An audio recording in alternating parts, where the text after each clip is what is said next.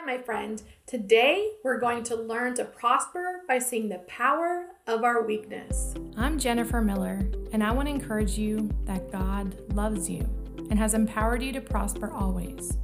Join me on this journey as we find hope and learn to prosper from the inside out. So, I'm a visual person, and while the Bible is my go-to for hearing God's truth, He also reveals truth to me from watching movies.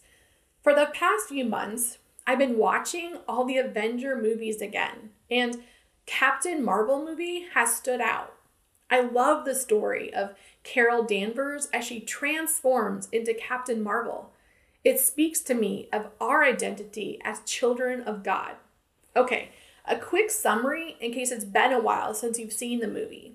Carol was stolen from her home planet, tricked to believing that she's an alien so the enemy could use her for their purposes. Due to an accident, she was given powers that they wanted to steal.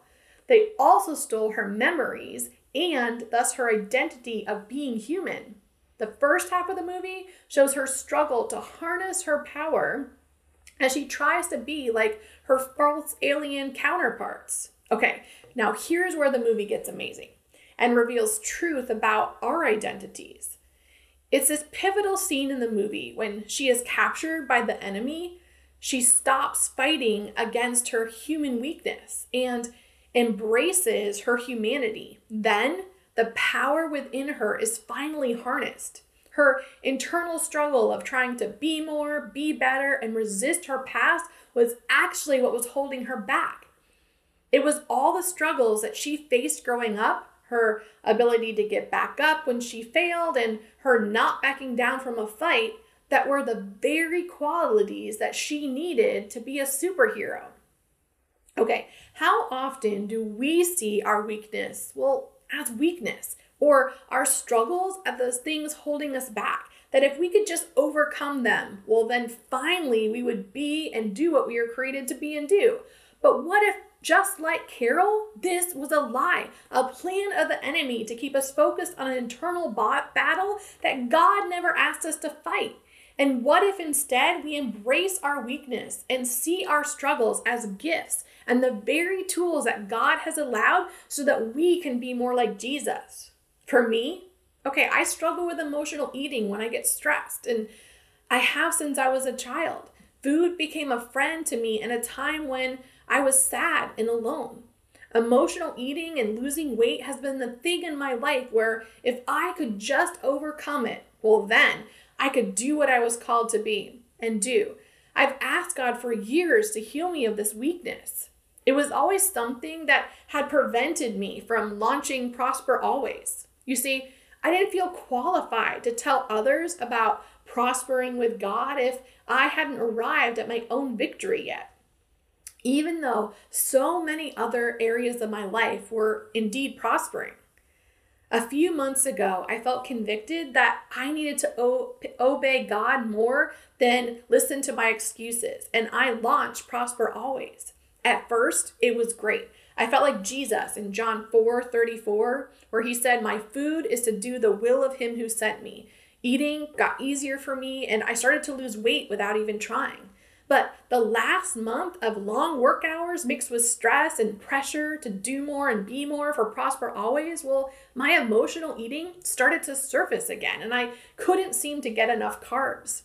And even though in my head, I know that I'm more than a conqueror in Christ Jesus, my heart feels like a failure. But I thought, what if instead of fighting, I embraced my weakness, like Carol? What if my emotional hunger was a gift waiting for me to harness? And what if God was allowing it to reveal something hidden deep inside of me? The Apostle Paul writes in 2 Corinthians 12:9-10, "My grace is sufficient for you, for my power is made perfect in weakness. Therefore, I will boast all the more gladly about my weakness, so that Christ's power may rest on me. That is why, for Christ's sake, I delight in weakness, in insults, in hardship, in persecution, in difficulties. For when I am weak, then I am strong." My friend, did you hear that? God's power is made perfect in weakness. Perfect. How? Because in our weakness, we realize we need help. We can't do it alone, that we need a Savior. We stop striving in our own strength and we let the power of the resurrected Lord live through us. When we are weak, we can look to the fullness of Jesus. Okay, I don't know about you, but that makes me see my weakness not as a hindrance, but as a gift. So this week, I tried a new tactic. Like Carol Danvers, I stopped fighting against my weakness. I started to thank God for my emotional eating because it was showing me something that I wasn't looking at. I took time to listen to my heart instead of fighting against it. And sure enough, there was a lie hidden in there from the enemy traced back to my childhood, right around the same time that I started to turn to food for comfort. And the lie, it was that I wasn't enough and that I had to prove my worth by what I did. And next week's episode, I'm going to share how God brought me to a deep place of healing and freedom from this lie. And I encourage you to watch. My friend, I want to pray for you today. Dear God, bless my friend.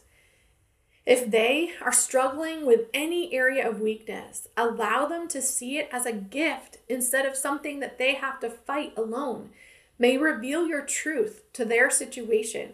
May you be strong and powerful in an area that they feel weak. May you bless them with their identity as children of God. In Jesus' name, amen.